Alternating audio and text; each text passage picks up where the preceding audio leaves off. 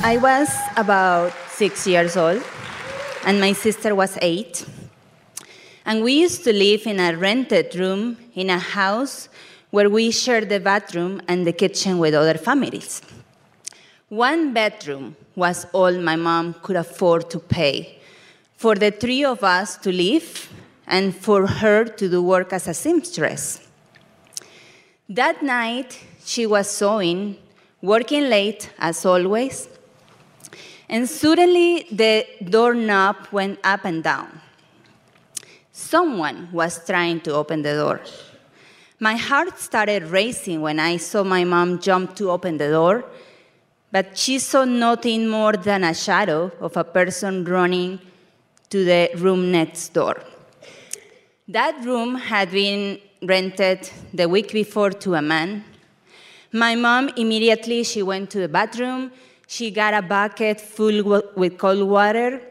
She went to the man's door, let herself in, and she threw the water on his face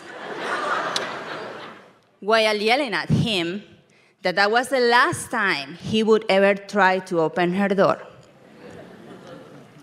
I'm not gonna lie, at that time, at the moment, I was scared. But at the same time, I felt safe with my mom. She was so strong and fearless, and she wasn't going to allow anybody to hurt us. The next morning, my mom made sure the guy got arrested, and his lease was terminated. That was my mom, Betty. She was a hard worker. She was tough and strong. Well, she had to be because my father abandoned us when I hadn't even been born yet. She was committed, a risk taker. But most importantly, she loves her 2 daughters with all her life. I don't remember many hugs. She was strict. But she kept us under her wings in every storm, making sure we were taken care of, safe, and protected. I am one of the thousands of Venezuelans seeking political asylum here in the US. Because our own country was stolen by a group of authoritarian criminals. Chavez, the dictator, he got absolute power, whether we wanted him there or not. There was a time where I was an attorney and a criminal prosecutor back in Venezuela. And one day, I was told that the dictator's orders was for me to put in jail the former mayor of the city, who had refused to follow the political party's directions. There was not a real case. There was not a crime. There were no evidence. But they still wanted me to accuse him, to get a conviction against him, and to send him to prison. As I refused to do so, I became the target. And for many years, I witnessed how the regime had sent to prison judges, prosecutors, politicians, and anyone else who was bold enough to oppose them.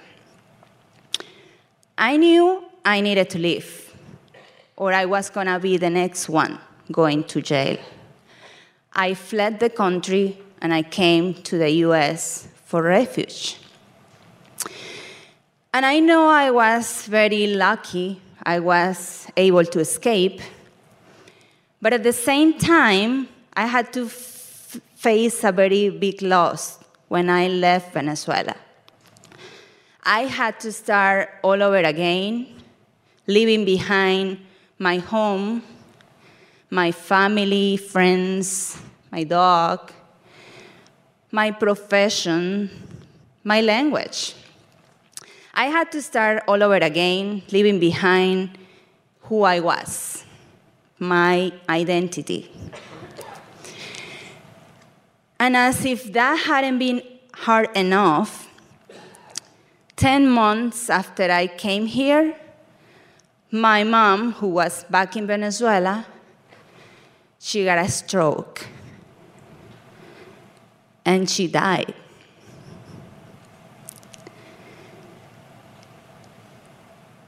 And she was my hero. She was my everything, my foundation, and she was gone. And then all my world fell apart. I felt totally alone and lost. I was here alone, and I couldn't work yet because I didn't have a work permit. I didn't have a place to live, nor either money, and I was staying in a friend's house for a while. I could barely speak English, and I couldn't help it when, for instance, at the ice cream shop, they thought that I was asking for a vagina.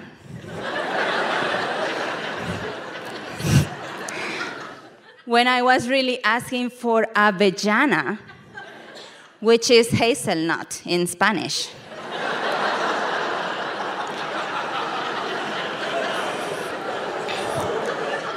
And I have a lot of stories like that.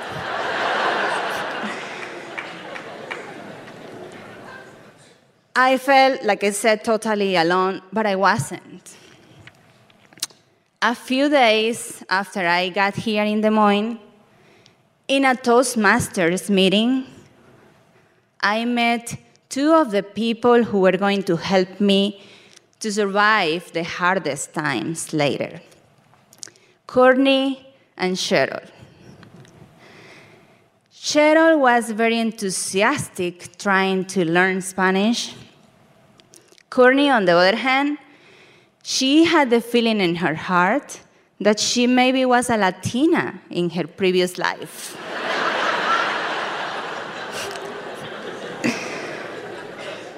They both were fascinated with the Latino culture, people, and places. They were retired, and their passion was helping immigrants in general. As I saw them very often to help Cheryl with her Spanish and Courtney with her garden, and they were helping me with my English, I started getting closer and closer to them. I started trusting them, I felt protected with them, and I started loving them. I remember one day Cheryl took me out for lunch, and as I was telling her the struggles I was going through, I remember her exact words. She said, "You need a mom here. So from today on, I'll be your mom here." At the time, I laughed because it was kind of like a joke, but those were powerful words. And I saw how they came to life as the time passed by. As soon as my mom died, these two women were there for me in so many ways. Courtney and her husband, Lee, invited me to come to live with them in their house. And they told me, "We are not asking you to pay us anything.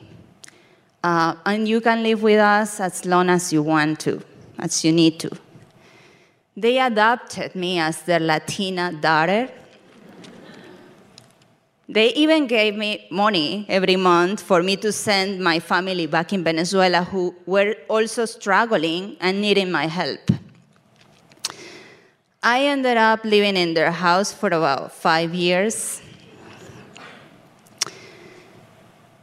One of those dark, cold winter nights, I found myself kneeling down the floor, crying. I was totally broken, feeling like if I was in the middle of a nightmare, wondering why I was here in this world that I didn't belong to. And then I felt those warm hands in my back and a soft voice telling me that I was going to be okay. It was Courtney kneeling down behind me, hugging me, and she was crying too.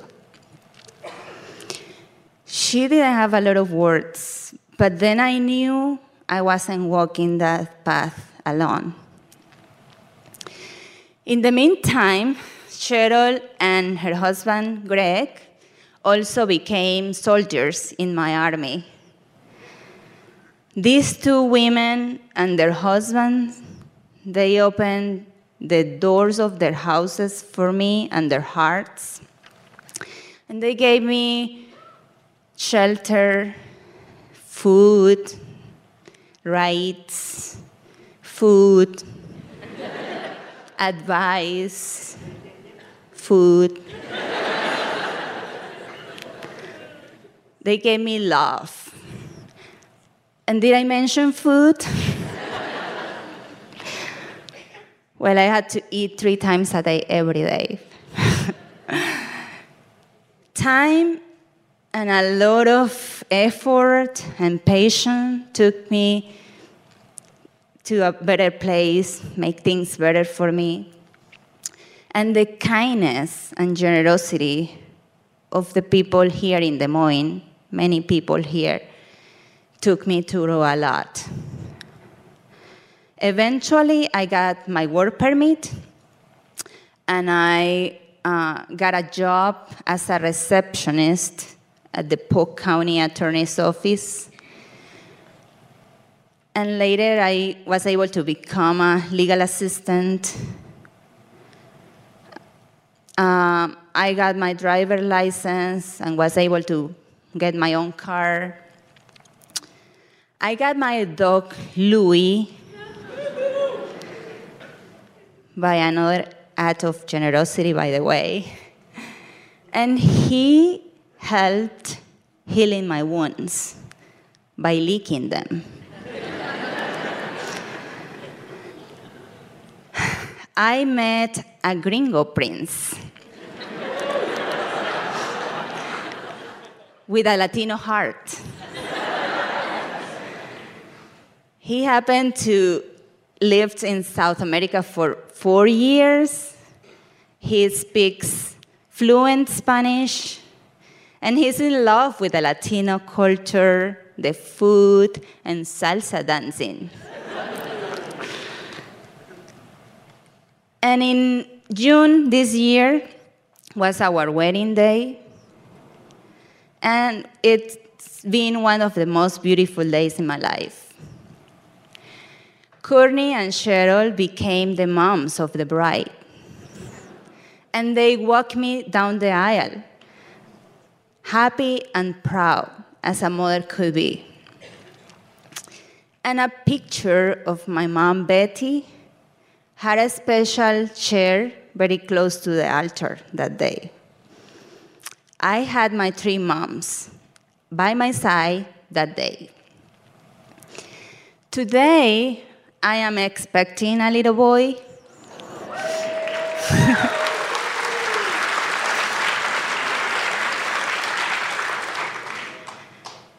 And Courtney and Cheryl are dancing with happiness because they will soon be grandmas.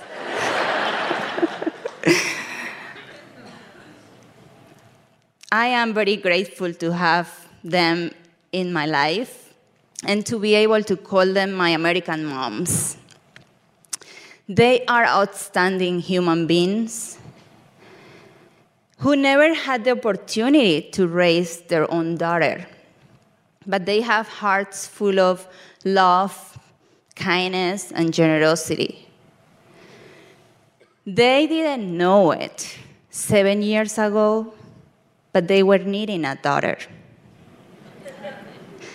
And I was needing a mom.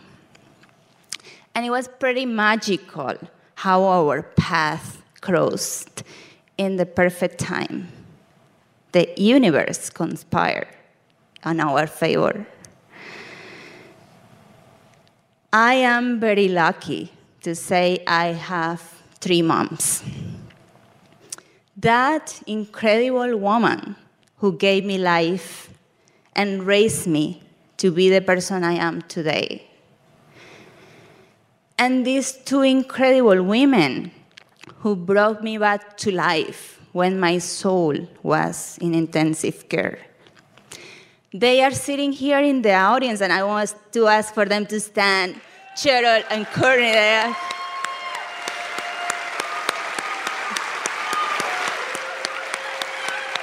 Thank you.